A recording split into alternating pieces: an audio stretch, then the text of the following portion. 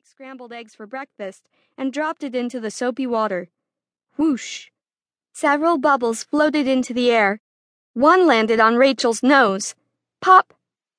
She giggled and wiped it away, then started scrubbing the frying pan. The rumble of buggy wheels and the clip-clop of a horse's hooves pulled Rachel's gaze back to the window.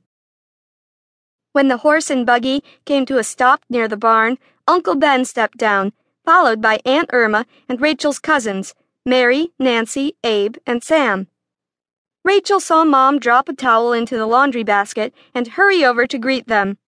Grandpa set his shovel aside and headed toward Uncle Ben's buggy. Pap and Henry put their tools down and joined them.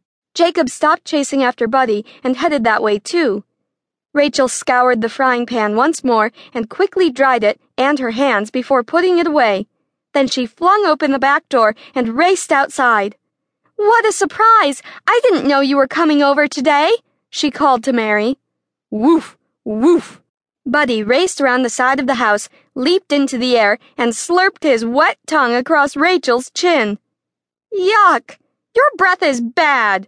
She pushed Buddy down with her knee. "Get away from me, bad breath, Buddy."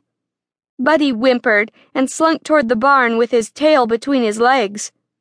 Rachel hurried over to Mary, but when Mary turned to face her, she wasn't smiling.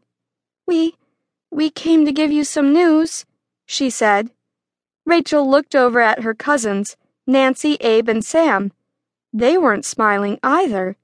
Only Uncle Ben and Aunt Irma were smiling. "What's going on?" Rachel asked. "What news do you have?" Mary's chin trembled, and tears gathered in her eyes. "We're gonna move away." "Moving where?" Pap asked, before Rachel could voice the question. "To Indiana," Uncle Ben said. Rachel looked back at Mary, and Mary gave a slow nod. "It's true." Everyone began to talk at once. "Why are you going to Indiana? How soon do you plan to move? Is your place up for sale? We'll surely miss you." Rachel stood there, too numb to say a word. Mary couldn't be moving. She had been Rachel's friend since they were little. "Oh, what will I do without Mary?" she silently moaned. Pap held up his hand. "We can't all talk at once. Let's ask one question at a time, and then my brother, Ben, can answer our questions." "Why are you moving to Indiana?" Mom asked. "As I'm sure you all know," Uncle Ben looked at Aunt Irma, "my wife's brother, Noah, and his family moved there last year, and Noah bought a dairy farm." Everyone nodded. Uncle Ben smiled. "Noah's dairy business is doing real well, and he asked me to move to Indiana and be his partner."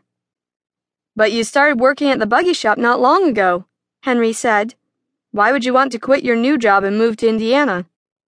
"I like my job at the buggy shop, but as I'm sure you know, your Dad, and I grew up on a dairy farm. I'm sure I'll enjoy working with the cows on Noah's farm even more," Uncle Ben replied. Hearing that Mary and her family would be leaving was the worst possible news. Rachel bit off the end of her thumbnail and spit it on the ground. She'd been trying to give up her nervous habit of nail biting, but it was hard not to feel anxious about her best friend moving away. "Can't you start a dairy farm right here?" she asked. "Our place here is too small for that," Uncle Ben said. "Can't you buy more land?" Rachel asked. Uncle Ben shook his head. "I'm afraid not. Land here in Lancaster County is getting too expensive, and there's not a lot of land available to buy anymore." Rachel looked up at Aunt Irma, with tears blurring her vision. "Can't Mary stay with us?" Aunt Irma shook her head. "We could never leave any of our children, here. They will come to Indiana with us." Grandpa, who stood beside Rachel, patted the top of her head. "If your folks move somewhere else, wouldn't you want to go with them?" Rachel looked at Mom, Pap, Jacob, Henry, and Grandpa. As much as she liked her home here, she knew if Mom and Pap decided to move, she'd want to go with them.